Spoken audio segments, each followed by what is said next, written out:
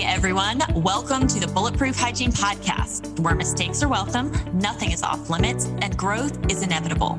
I am Sharisa Wood. I'm Brittany Simon. And we are putting our brains together to bring you the tools you need to elevate your hygiene practice, build amazing team culture, and provide patients with the very best care. Our mission is to help empower and equip every hygienist to practice purposeful, profitable hygiene.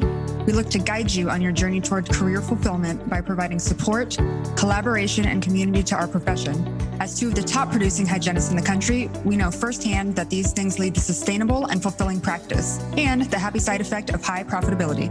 So let's get to it. Hello, everyone. Welcome back to another week of Bulletproof Hygiene. We hope you are kicking off 2023 with new excitement and opportunity for this year of taking care of your patients and just finding fulfillment in what you're doing on the day-to-day.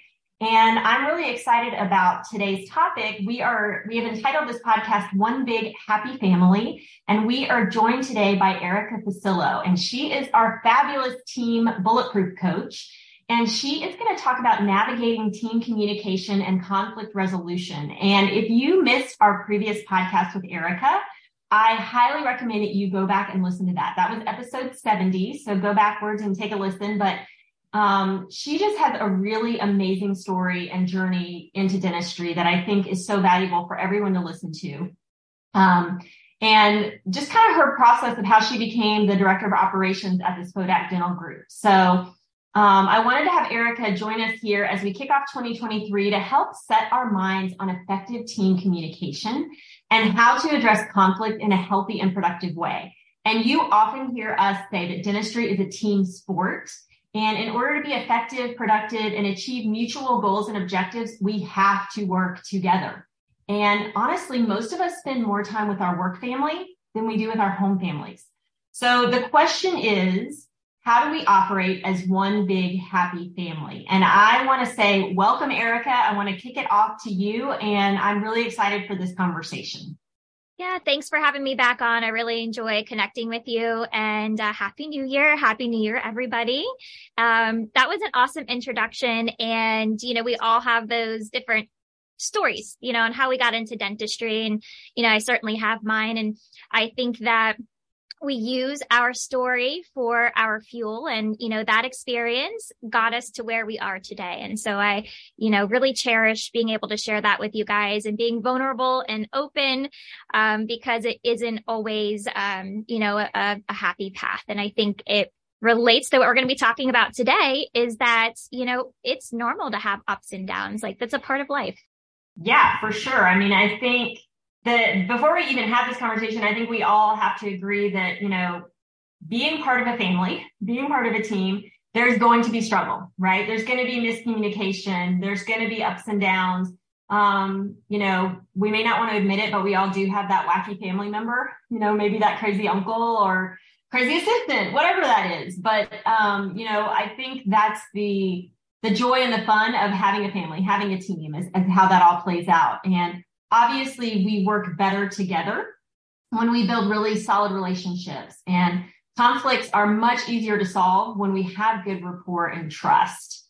Absolutely. I agree with you on that. And, before we even dive into the tactical side of how do we navigate when we actually get to an upset, it's what do we do? What do we put in place in our practice so that we minimize the upsets? And then when we have them, they're easier to solve and resolve. And, that really starts by creating a positive atmosphere. And the positive atmosphere is related to the way that you build rapport within your team is that when you have underlying relationships, you can connect with people more one-on-one on their level versus when you don't understand somebody or don't know where they're coming from. I think that you assume bad intent. And when you have a relationship with somebody, you typically assume good intent, and then something happened, miscommunication, accident, whatever it was that led to the upset. And so, within your practices, what is it that you guys are doing or bringing to help bring your team together and to connect? And, for us, and what's worked well is that we actually schedule social events periodically throughout the year where we're not talking about work. We're not trying to combine, a meeting and a social event, truly a social event where we can just get to know one another. That helps so much. And it's great. You feel so much appreciation for the people that you work for. The more you know about them, you can learn about their stories, learn about their families. And then you find some common ground. And that's really what it's all about, is when you're in a community, you decide to be in the community you're in because you relate. And so when you're at that social event and you find ways to relate, now you have that connection and now you have that basic relationship that you're looking for. Yeah. And I think so many times we can be, I don't think we always are, but I think we can be a very different person at work than we are outside of work. And I think it's that, stepping outside and relaxing and letting your guard down and letting people see who you are. And because I think, we a lot of times assume we have to be a certain way at work and we kind of try to fit into that mold. But if we can step back and just be who we are and let each other see that and create that vulnerability, I think that carries back into the team. And then we can find ourselves being more of who we are and accepted as who we are and how we function and how we communicate. And I think it's just so much healthier. Absolutely. I even think about it for myself. I come into work and I'm definitely, more on, I'm more reserved. I'm more conservative. I am more diplomatic and, straight to the point because, as an office manager, there's a lot of things we have to get done in any given day. So, I'm trying to manage how I can, and I may be shorter with people because I don't have the time to have these long, elaborate social conversations. And so stepping outside of the office then allows me to connect with the team. They get to know me a little bit better. And then hopefully, at the end of that event, they realize, oh, okay, yeah, she is cool. She is fun. Like she does have a sense of humor, and then it helps even myself when it comes to helping other team members resolve their issues. They understand where my heart is, and like my intentions and my intention is to make it better so that we can work better together. There's nothing worse than coming into an office and having this dark cloud over your shoulder. It's unhealthy.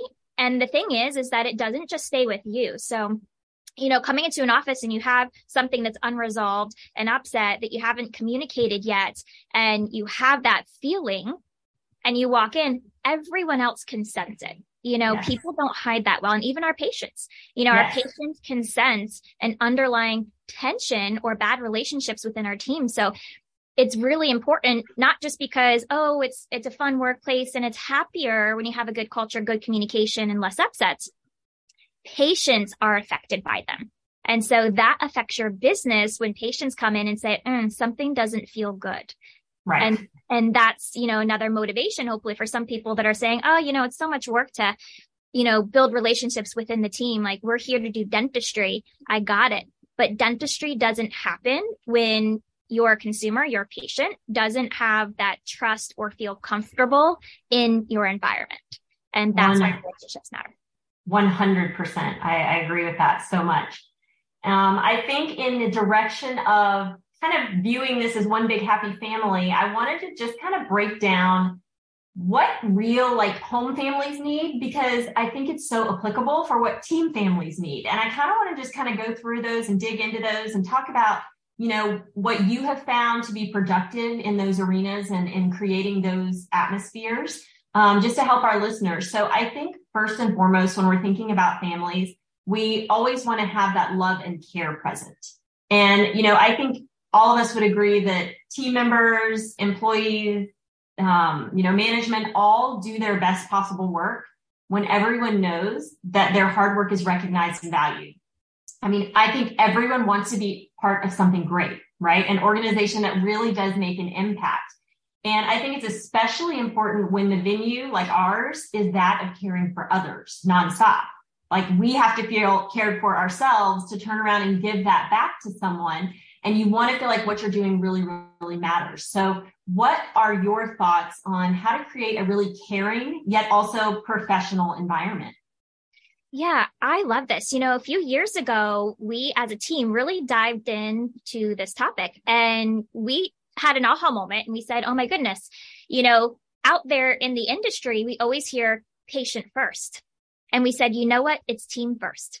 And so at our office, our mindset is team first, because when you feel loved, taken care of, then you have the bandwidth to love and take care of someone else. And it also goes back to, so even in your personal life, right? It's New Year's, everybody has New Year's resolutions. People are more focused on self-care and more motivated to make some big positive changes for themselves. And it is true. When self is taken care of, when team is taken care of, now you have the opportunity to really care for other people. And so that's what that's about. We changed that. The other thing is that sometimes I'll, again, put the office manager hat back on. When I have a short amount of time and I've got to get a lot of things resolved, I'm going to work on fixing the problems and fixing the fires, and typically having more of those constructive conversations than I am about having the positive ones, because those aren't making noises, right? Those aren't causing me problems and headaches.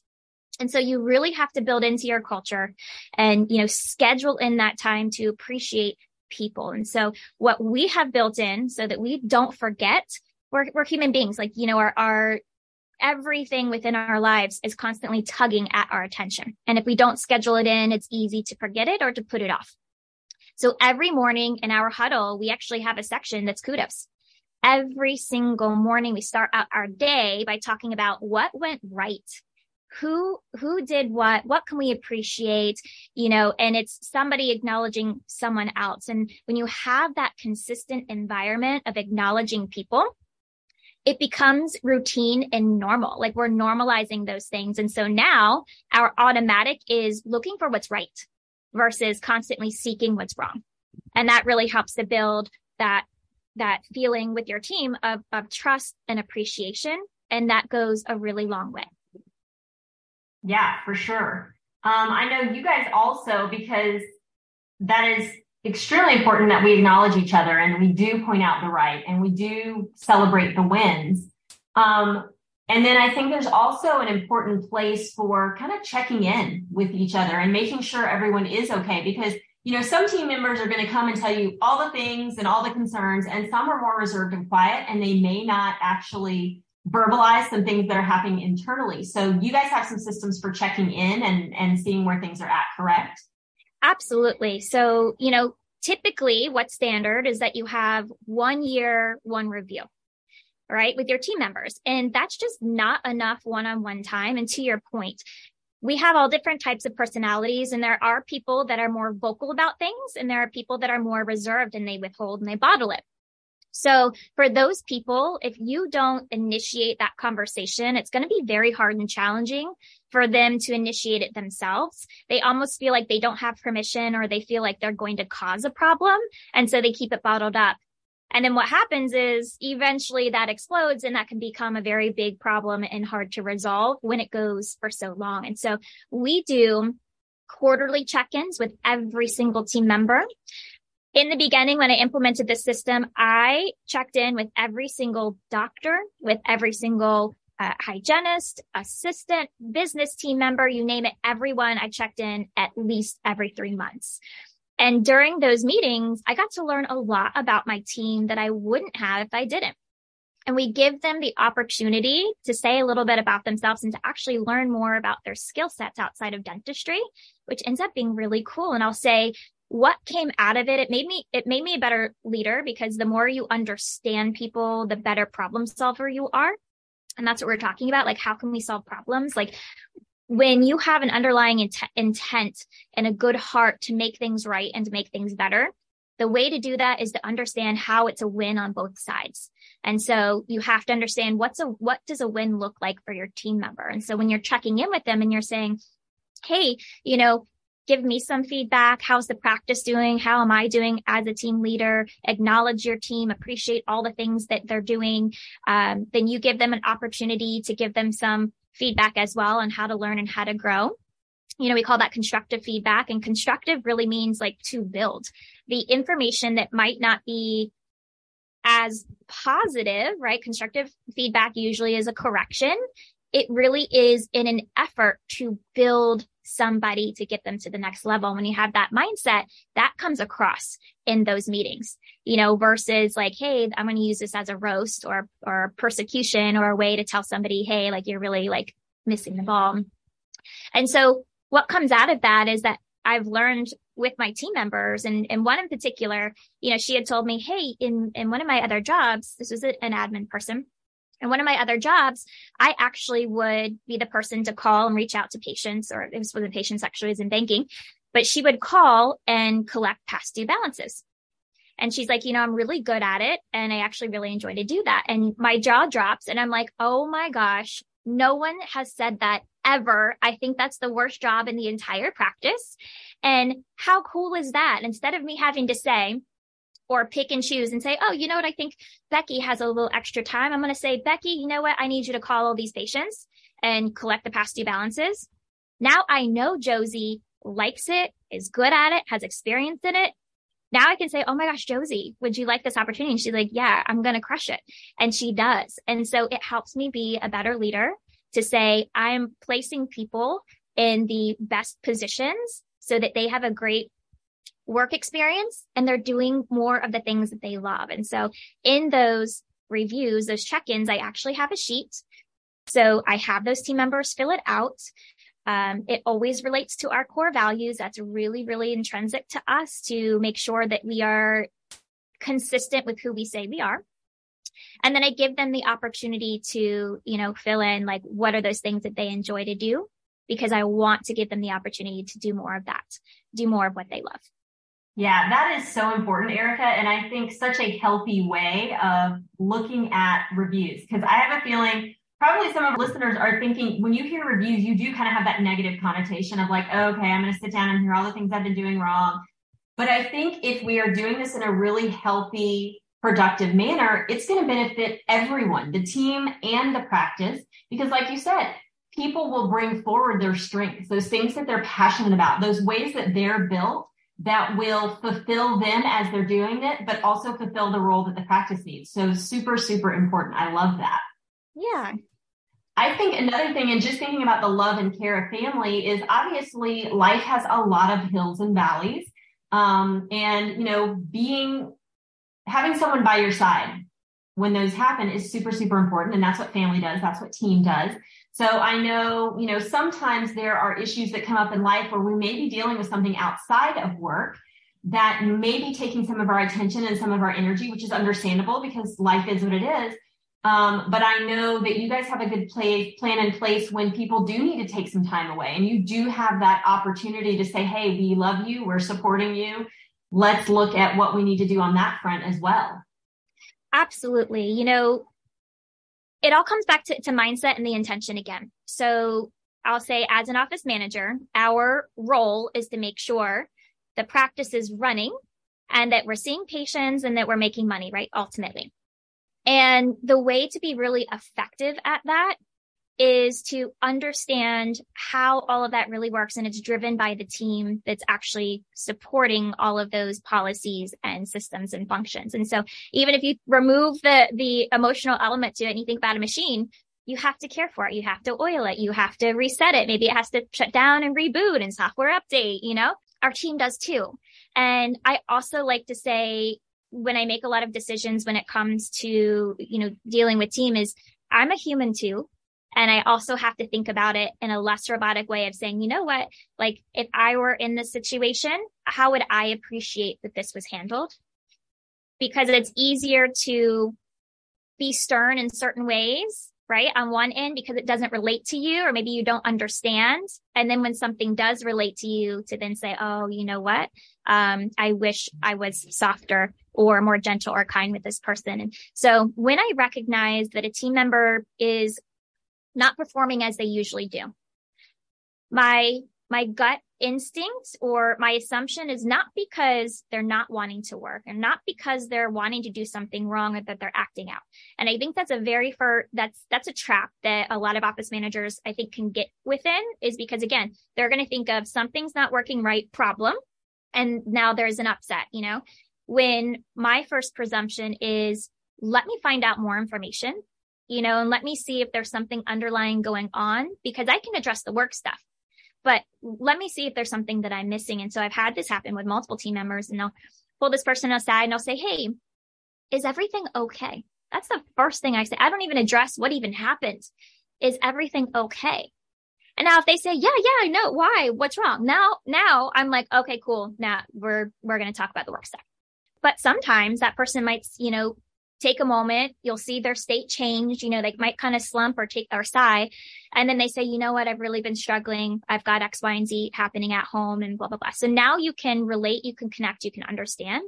And then you can problem solve together. You can collaborate together on how we can do our best to make it work within work. And so there have been times where I've made temporary accommodations. Maybe somebody's struggling with something, they're going through, a challenging time, or, their kids or a divorce or something like that. And I'm able to say, hey, maybe I can modify your schedule, have you leave a little bit earlier, come in a little bit later on certain days, or maybe I have the opportunity to decrease their days from 5 to 4, from 4 to 3, if that's applicable for a short amount of time, just for them to get right, to get what they need to have done, and to come back and to rebound to where they were before. And so it has all the meaning in the world. Like, you have to know when to be flexible and when to be rigid. Be rigid in your values, be rigid in your principles, be rigid in, being authentic. But you have to be flexible with people and understanding that we're human beings and life throws curveballs at you, and put yourself in the driver's seat and try to resolve that as if you were going through that problem. Yeah, I love that. And it's so important, because to keep team members for, the duration of your practice and to really have people invested, they got to know that they're cared for regardless of what's happening. So I just think that is beautiful and super, super valuable. Hey, all of you listeners out there, we appreciate your time, dedication to growth and patient care, and of course, bulletproof hygiene.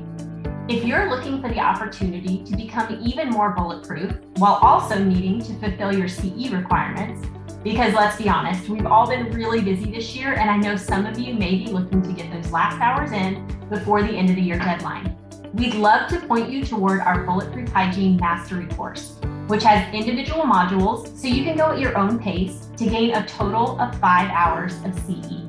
For more information, go to our website, bulletproofhygiene.com, and click on the Mastery course banner. We hope to see you there. I want to roll into another segment that I think is super important for family health, team health, is connection and alignment. And I know you feel very strongly on this too, because this is what it's all about. Working effectively, and more importantly, because this is such a big deal to us in Bulletproof, finding fulfillment within our work and team really comes when we feel connected and aligned. And that can be obviously with our mission, our values, and our objectives. And there's a few studies that I came across out there. There's the Connected Culture Report says that 71% of employees who said they were more productive feel well connected to their colleagues. And there was another McKinsey report that said well-connected teams see a productivity increase of 20 to 25%. And we know that a team that is engaged and connected is vital to the health of the practice. So, Erica, tell me what you have found to be helpful in really making sure everyone is aligned and on the same page, and just creating that connection on the alignment front. Absolutely. It's being consistent on who you say that you're going to be, and building in a lot of redundancy in that vision, that mission, the values, the goals, the objectives. So being a really good communicator on the expectations that you have for your team. So it's like defining the game. What game are you playing? Are you playing football? Are you playing soccer? The team has to know to come in, what uniform do they have to wear? What equipment do they need? How many goals do they need to win? How do I get a goal? Is it a basketball through the hoop? Is it, a soccer ball through the net? Like, what do I need to do so that I understand that I'm doing a good job? Give them the tools so they can also self-assess to know if they're winning or losing. So we do a lot of these things. When we created our core values, our mission and vision statements, we did it as a team.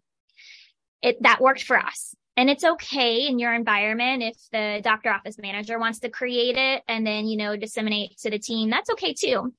But in our environment, what we found is that the more collaboration you have and the more people participate in creating and building what the practice is going to be, the more buy-in they already have.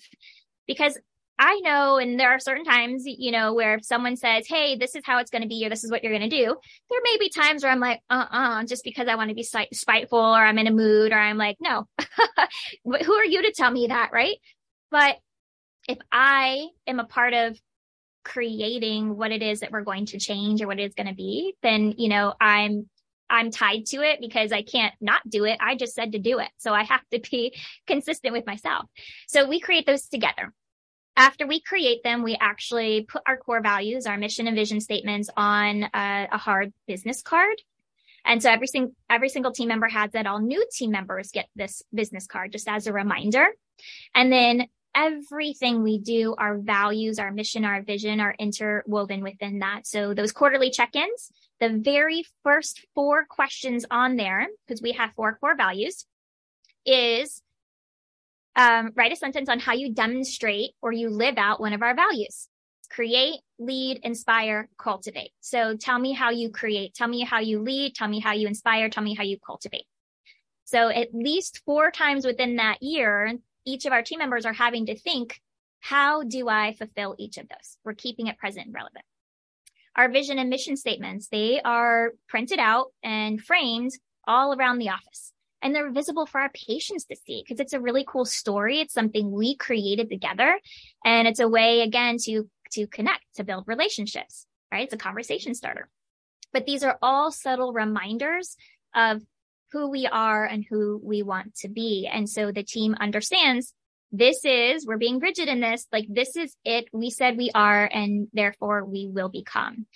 When it comes to goals, that's important. Like, what are we all working towards? I work better with people when I know what is it that we're creating? What is the cause? What is, if I'm not having a good day, what's my motivation to come in and make it happen anyways? And so what we do in our huddle room is we have a board that we write all of our goals on. We collaborate on those goals as a team. We have a team meeting at the beginning of the year in January, and we have one in July just to check up on and see how well we're doing, how close we are to those goals, and if we need to make some changes. But we have those present in the huddle room. That is also where we eat lunch. So those goals are there. They're a reminder of what we're working towards. And again, it's when you set expectations, people understand and know how to help. I think it's human nature that we want to help. We just have to know how to help. And so as a leader, you have to let your team know, where can they help? What is it that they can do? How can they participate and contribute to making the practice successful, or delivering the best service to our patients, or being the best team member to each other? So we have to talk about those often. And then everything we do, you have to have that come back up and come back up again. Yeah. And I think that goes back to what we said at the beginning. Like, when you feel like you're contributing to something, then you are more invested and you are more excited and you're going to work harder and do a better job at it. And I just want to kind of throw a rabbit in here for just a second, because I know that both at Atlanta Dental Spa and Spodak, we use the Culture Index.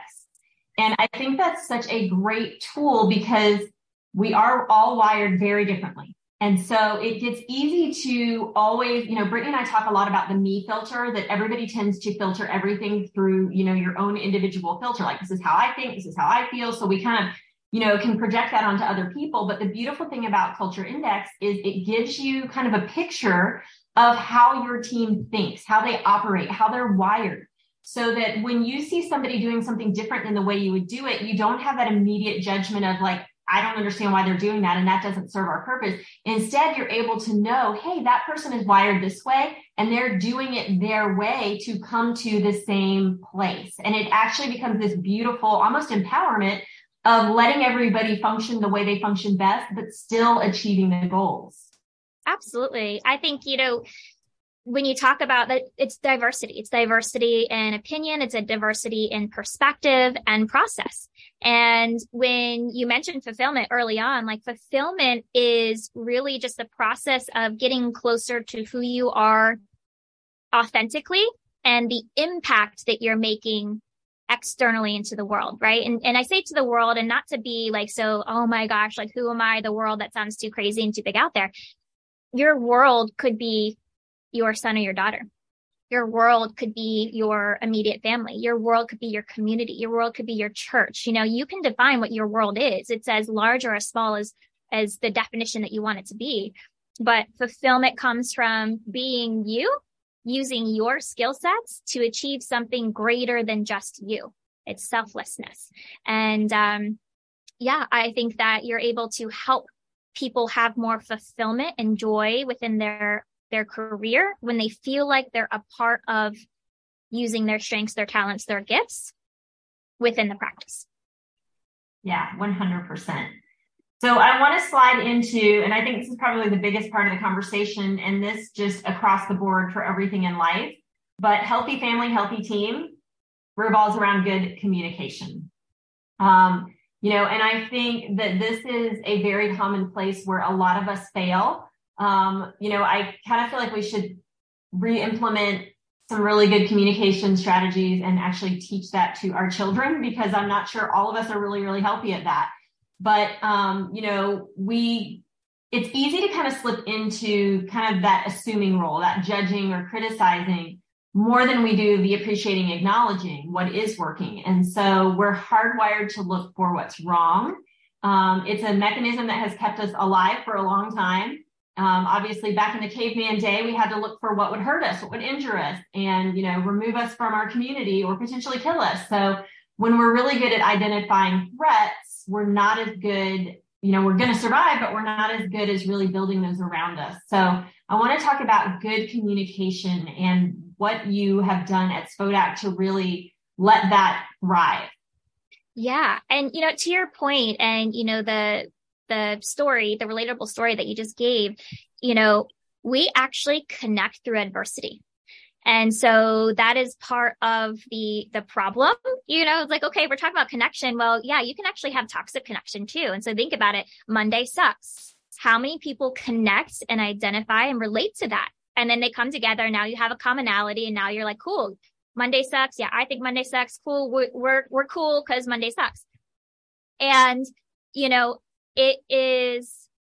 it's harder and a little bit more unusual to focus around like the positivity, especially in society these days, for the people that, talk about being positive, being constructive. You're labeled an optimist, and you're labeled like, oh, okay, that's frou-frou, or that's not reality, or that's, not real life. And so we're kind of going against society in a little bit by really creating something that we're focusing more on that positivity and not accepting that life has to be negative. We choose. So many times that we have patients come into our office because people feel what you really believe. There is that sixth sense that, you can sense an emotion. You can feel it without anything being said. I mean, it's there. There's an energy and a presence. And so we hear so many times where people come in and they'll even say, is everyone on nitrous in here? I mean, everybody's just so positive and happy, but they're saying it almost like in a negative way, like a disbelief, like in a way of saying like, is this real? Like this, something's got to be wrong, right? Because it's not usual and it's not normal. And so we have to normalize that, within our practices. And the more consistent you are in that, the more that will happen. So how do we do that? How do we get there? And how do we relate in a more constructive way? And communication, we have to understand communication will always be flawed, because you have the words that you're using, your intent, and then you have the meaning someone else is giving. I will have very different meanings to words than other people at times. And so I may be very clear and specific in my meeting, but their interpretation can be very different, and that can be an upset. So when it comes to communication, and especially when you're talking about diffusing situations, is you just have to understand that if someone is taking what you said in the wrong way, they just have a different meaning behind it. It's not personal. It's a way for you to then clarify, and you clarify with questions. So, I like to ask a lot more questions when it comes to communicating versus jumping to conclusions, or assigning a prison sentence to somebody. So I like to say, hey, is everything okay? Right? First and foremost, now everything's okay. Now I can say, hey, I'm just curious. What happened the other day when you didn't take the trash out? Right? Or I just want to find out what the intent was, what the story was behind it, so that I can best understand how to resolve it. Because really, at the end of the day, it doesn't do anyone good to try to resolve a conflict with who won, and I think that that's the default, is when we resolve conflicts, people are trying to resolve it into a winner loser. When you're in a conflict, it's always loser, loser, and people just don't realize that. So what we're really trying to do is we're really trying to get back to a harmonious state where we can work together again and where we can see eye to eye. And we're just establishing common ground. We're establishing how do we connect? How do we relate? And when it comes to office relationships and that communication there, and the more you know about your team and what their goals are and desires, you can communicate in ways that are meaningful to them. Back to that me filter, that you had stated before, is that I will resolve conflicts in the way I want conflicts to be resolved with me, and so the same thing with the other people that you're dealing with. So you have to know how to be flexible and have to, pivot and to bend to be able to relate to people. I would also say communication wise, when you leave out specifics, when you're generic and vague, there's too much for people to have to fill in the blanks. So if you're that communicator where you kind of send out a generic message, but you have a really specific one in the back of your mind, you will get ambiguity, or you will get people executing that vision or whatever it is that communication is if you weren't clear. And I'll give an example here. So if I said, and this has happened, so this is a real life example of me not communicating where I thought it was pretty black and white, and it wasn't. So I said, business team, you need to make confirmation calls. Okay. So make confirmation calls. For me, I'm very clear. And you know what I got? People made confirmation calls. But where did the upset happen? The upset happened was they made the call. They didn't make a confirmation.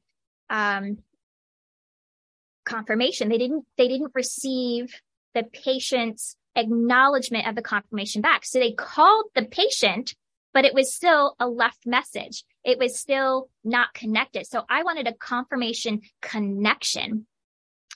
And the way that I did it to my team, so they literally fulfilled exactly what I said. I got what I said I wanted. And as a leader, I have to own that, right? I have to own that I was probably not clear, or, I was vague in some sort of way. And so I had to come back again and say, you know what? This is what I mean. What I mean is I want a response back from the patient so that I know they know they're coming. That's what I meant. And so communication, right, is messy, and we have interpretation. And sometimes you get exactly what you want or what you said, but that's not what you wanted. And you have to go back to the drawing board.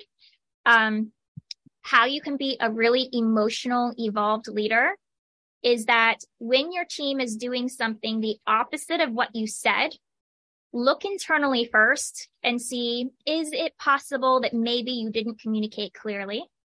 And that's a you thing you can fix. Then re-communicate what it is that you actually meant versus assuming the team was doing something malicious or not doing their job or just doing things wrong. So that can really help to avoid future conflicts and upsets.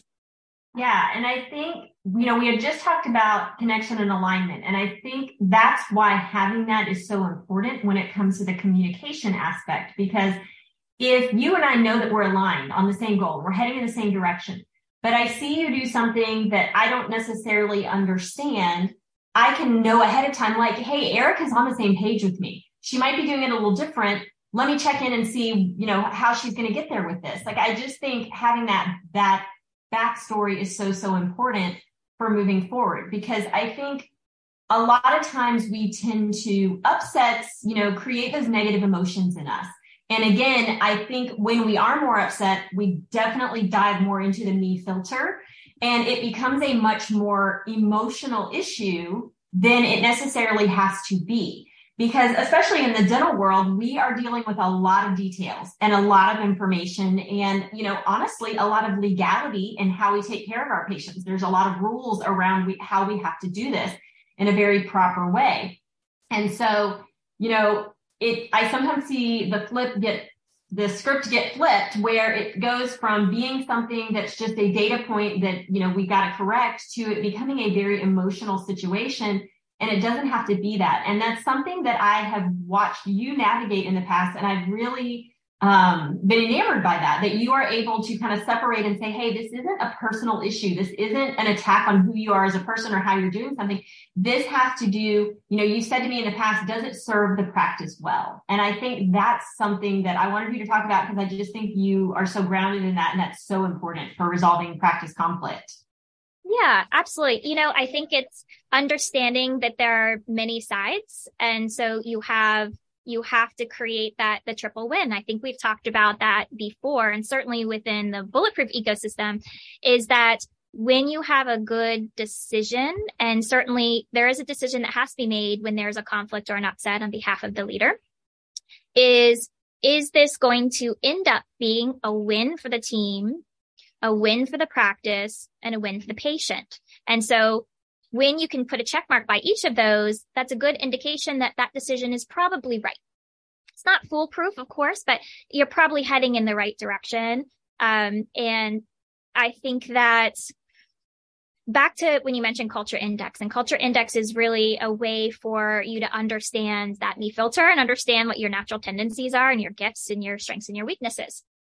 And so there are people within our practice that have similar or have opposite skill sets, and knowing that you have the right team in the right positions to navigate these things. And so I am definitely a little more stoic. I'm definitely a little bit higher logic and less emotional when it comes to those things. So resolving upsets, when you have somebody like that does it well, is going to do a little bit of a better job than somebody that might be more emotional or more reactive. But when you have people that are more emotional and more reactive, those are the people that you want cheerleaders within your practice. And so their role and their position is going to be getting everyone excited about the goals, getting everyone excited about achieving that mission, bringing people together, connecting people, because people connect through emotion. They don't connect through process. It will never happen. Okay. So for me, where I'm a process and less emotional, I'm not going to be as good as a team connector as somebody that is, right? So there is no right or wrong or good or bad person. It's just understanding we have to have the right people on the right seats of the bus to resolve those. So, if you are listening and you're a practice leader and you're maybe doing a self-assessment and maybe you're more of that emotional leaning person, which is totally fine. That's great. You're going to be a wonderful team connector, and people are going to love you and your patients are going to love you. Maybe think about having somebody else within the practice that might have some of those more stoic qualities, being that point person that will help to resolve the conflicts within the practice, because they'll look at it a little bit more objectively, and won't be as reactionary. I also think that it's just my filter to look at it that way, in all honesty. And I think that, again, what I believe really shows through. And I really believe that everyone's great in their own way, and that even when we have hiccups, that doesn't mean that you're a good or bad person. I think sometimes our automatic is to assign that. If someone does you wrong, in your opinion, by the way, right? Someone doing something wrong to you is really your opinion, because they may have no idea that was a wrong for you. They probably had no clue. So now we've attached a label to make us feel better in some way, to say bad person, or rude person, or whatever it happens to be. And then there we go. And we've labeled this person. And it isn't about good or bad. We all have good. We all have bad. And again, so understanding, this is the logical brain coming through, is like, at the end of the day, I want everyone to feel great. And however we get there, I'm willing to work through that. And when it comes to team members, and maybe there are some team members that cause a little more trouble than others, before we just write them off, bad team member, not a fit, I'm going to work with that person and through that person, because my ultimate goal is to have successful relationships. I want this to work, and I'm going to take ownership and do what I can in my part to make it work. And then at the end of the day, if it's still not working, then that's fine, but at least I tried. And so it's understanding your belief system. You can navigate conflict so much better when you have a belief system that you genuinely want it to be better. And it's not about being right or wrong, good or bad. You have to remove those mindsets and those judgments and assumptions and the labels. Right. What do you guys have in place in SPODAC? How do you manage conflict issues? If you have a team member that comes to you and has a concern about something, how do you typically direct that? What does that look like? Yeah. So typically what will happen is I'll have somebody that's angry that storms into my office and is like, Becky didn't take out the trash last night. And I'm sick of it because that happened last week too. Right. And so again, as an office manager, maybe you might get caught up in the emotion because you feel that person's energy and you might be like, oh, damn it, Becky, seriously, and that might be your instant reaction. And you're connecting with the person that's telling you about this. And then you're like, yeah, that's right. You shouldn't have to be feeling that way and doing the trash. That's wrong. I'm going to talk to Becky. Okay. So, someone gives you information, right? And the way that I do is that I listen to the information and I don't pass judgment or pass a prison sentence because I don't have the other side of the story. I don't have all of the information. And what creates a toxic environment, and you can potentially lose really good people, is if you have somebody, especially a leader or an office manager or practice owner, that constantly comes in to persecute you, and then you're constantly on the defense, trying to reason why, like, oh my gosh, like you have the whole wrong story, or, oh, I, didn't have bad intent, or, oh, I didn't know, you weren't clear with the instructions. So how would I have done it that way? You're going to feel like you're getting hammered and hammered and hammered. And that's not a good environment. Like you're walking on eggshells. So, I get the information from that team member, and how I help to diffuse that situation with that person at the time is I said, do you think Becky intended to make you mad by not taking out the trash? Do you think that she meant it to make you mad? And, almost always they're like, no, I don't think she meant to make me mad. Right. So now I'm starting to say, like, let's question how certain you are in that feeling and that belief. It's like, cool. Do you have all of the information? Did you ever ask Becky why she didn't take out the trash? Like, does Becky even know that was something that she needed to do? Like, have you been communicating? Because I think a big fail is that oftentimes team members will come to us. They're watching someone fail over and over again, expecting for some reason that this person's going to change a behavior. And so my question back is, have you told them that this behavior is not something that we do? And then the answer is no. Well, I haven't. Okay. So when you've watched them do it 4 times and now the 5th time, you're so irritated, you're coming to me. Why would you expect them to do anything different? The first 4 times you watch them, like, you are watching someone fail. And remember, our core belief is to help build people and to help get us better. And people avoid having those corrective conversations because they feel like that will be a sense of conflict, like someone's picking on me or micromanaging or whatever happens to be. And what they're actually really doing is creating a larger conflict, and they're watching somebody that's potentially good or has good intentions, failing. It's like watching somebody walk into a busy highway. Like, I would hope that someone would like, oh, my warning flags, like, let me know. Don't just watch it. And so when I go to Becky, let's say, with the trash, my very first thing again is asking those questions. So I was like, hey, Becky, I heard that you didn't take the trash out last night. Can you tell me a little bit why? And so now I have the opportunity to hear what that happens to be. And so, okay, so if it's an excuse, then we talk about, how we fix and resolve that. But maybe something valid happened. So maybe Becky said, hey, I actually got a call from my son's school that he was really sick and I just had to drop everything and leave. I actually told Vanessa to take my trash out for me. So then the person that came in maybe didn't know Vanessa was supposed to do it. And Vanessa was the one that dropped the ball. It wasn't Becky. So we're directing all of this anger and upset towards somebody that actually passed the baton And that person was the one that needed to be held accountable, right?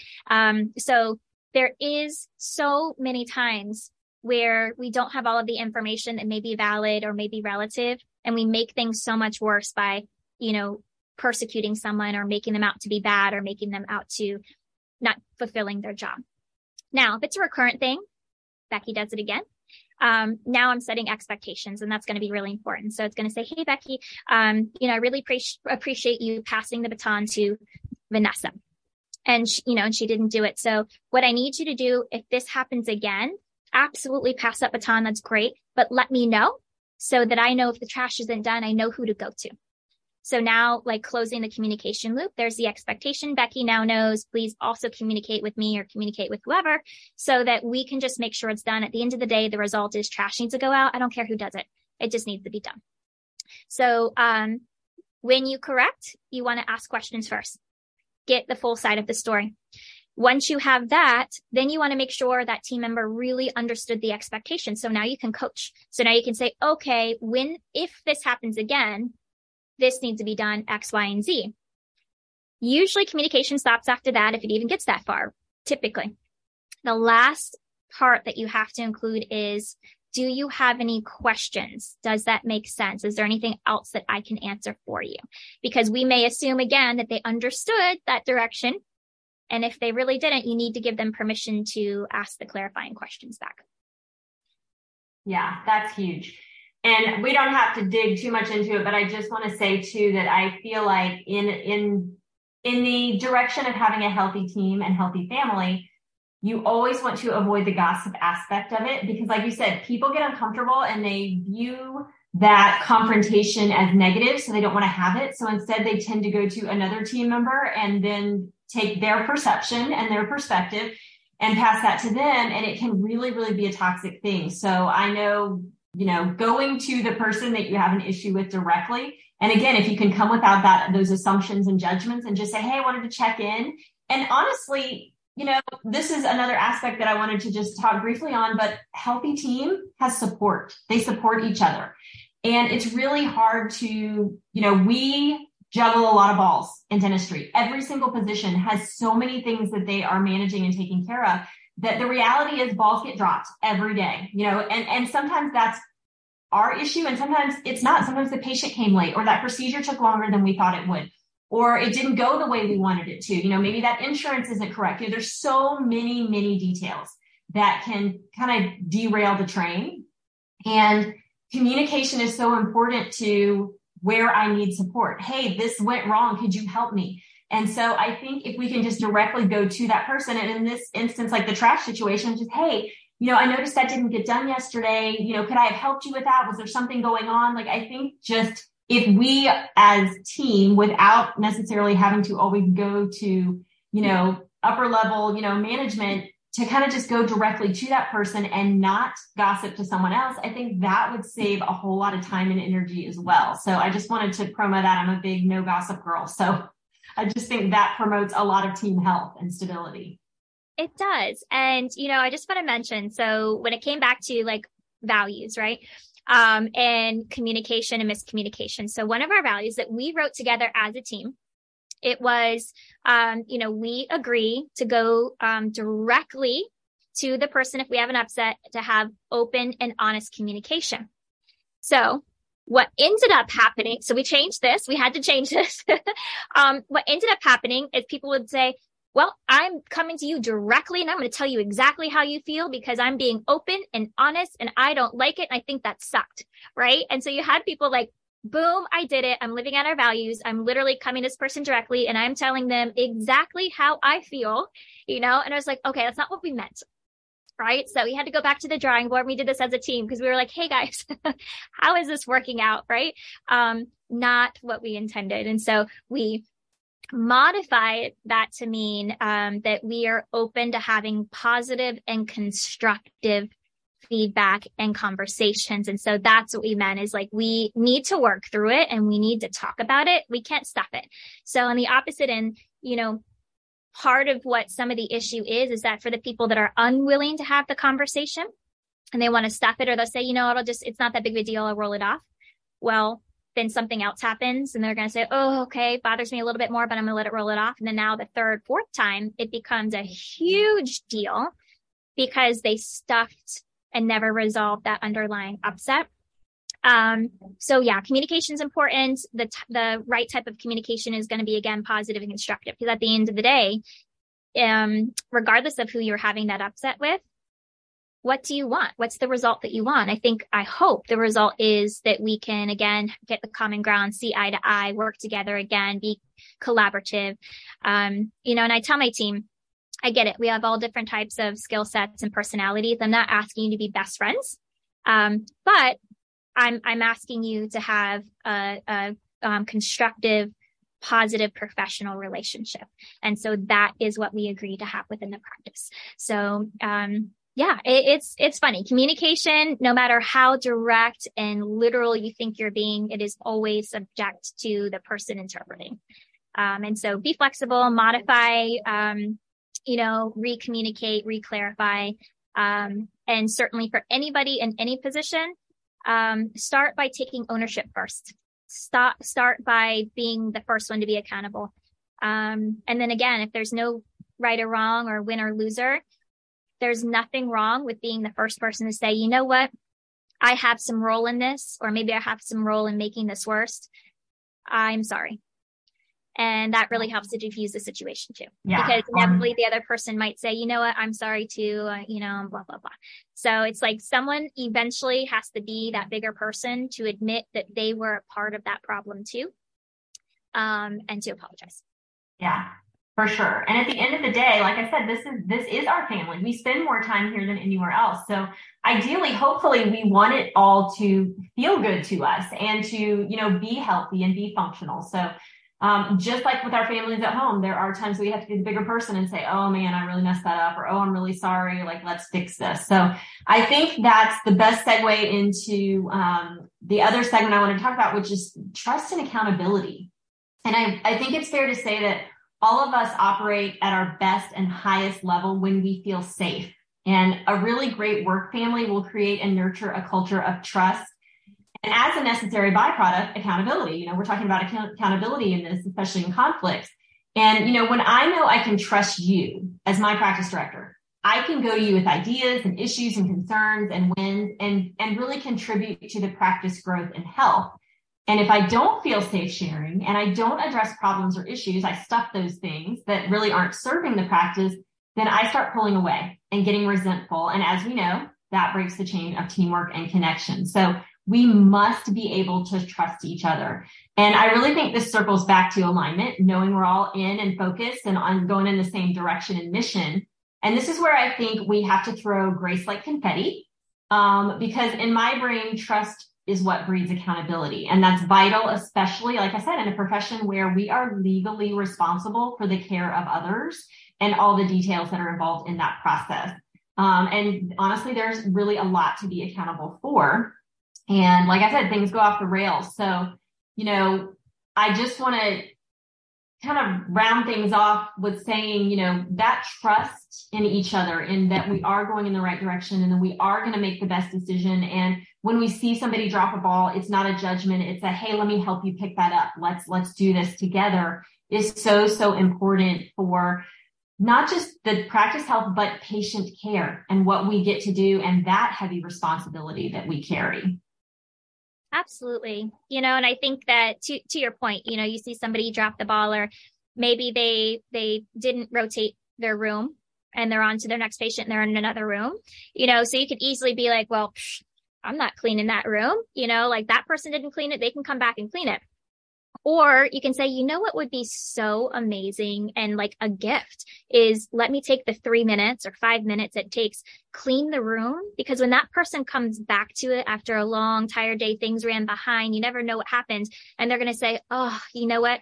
I can go home a little less late than I would have. Or and I felt supported and loved and taken care for. Yes. Yeah. And I think sometimes we get into, we get moody and we get into these moods where we feel like that person needs to be pulling their weight. We're trying to assess fairness. Like, oh, well, I gave this much, so this person needs to give this much. And if they didn't, well, they need to do it, when they get a chance to, because I'm not doing it. And so, there's a thing called the 0-100 rule. And it is about relationships. So when you're in a relationship, if you give 100% expecting nothing in return, because when you give to your fullest for the sake of giving and you don't have that expectation to receive, there's no upset, because you're giving out of the beauty and the kindness of giving, because that's who you are. When we have the expectation of something in return, that we will always be disappointed, because inevitably it will not meet that expectation. Maybe sometimes that person gives, but they don't give as much, or so give for the sake of giving, do for the sake of doing, because that's who you are and that's what you represent.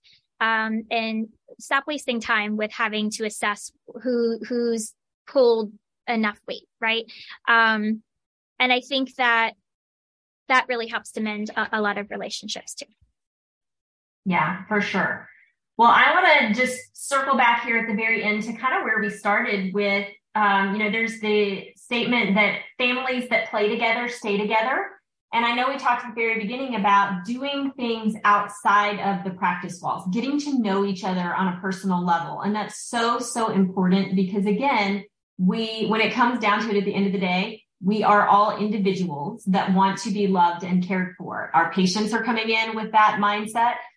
We are coming in with that mindset. So really just having some fun together is so, so important. And so on that note, I just wanted to plug that we have a Bulletproof Summit coming up in 2023, and we want to invite all of you and your teams to come play together. Come hang out outside of the office, build your team, learn how to acknowledge each other, learn how to communicate more effectively. Come hang out with us and let's have fun. And super exciting this year because it is in Vegas. So talk about playing together. It is the perfect environment for that. So if you haven't already, start blocking your patient care schedule to come join us, because this is going to happen in August 11th and 12th in Vegas. We're staying at the Wynn, which is a fabulous venue. And I know Erica's going to be there. I'm going to be there. Brittany's going to be there. The whole Bulletproof team is going to be there, and we are ready to have a lot of fun together. So if you haven't planned it yet, it's time. Get it on your book. Erica, I am so appreciative of your time, your knowledge, your commitment to what you do. You are fabulous at it, and you are definitely sitting in the right seat. So thank you for sharing with us today, your passions, and we look forward to hearing more from you in the future. Thank you so much, Risha. And, thank you for doing what you're doing, this podcast and helping the community and giving out this information. It's so invaluable and it's noble. And to your point, this is, people may not know, this is a weekend where we're recording this, and it's on our own time. And it's all in efforts to help build a community of like-minded people within our profession to be better and to grow and to learn, and certainly through our mistakes and through our wins. And I want to acknowledge you for doing this and to being so generous with your time. Well, thank you very much for that, Erica. Right back at you. You're welcome. Have a wonderful week, and we'll see you next week on the Bulletproof Hygiene Podcast. Bye-bye, everybody. Thanks for joining us for this episode of the Bulletproof Hygiene Podcast. We hope you've had as much fun as we have. Don't forget to click subscribe for a lot more where this came from. We appreciate your support and promise to keep the hygiene gems coming. Keep track of upcoming Bulletproof Hygiene events by visiting bulletproofhygiene.com or download the Mighty Networks app and search Bulletproof Hygiene to stay connected. We want to hear from you.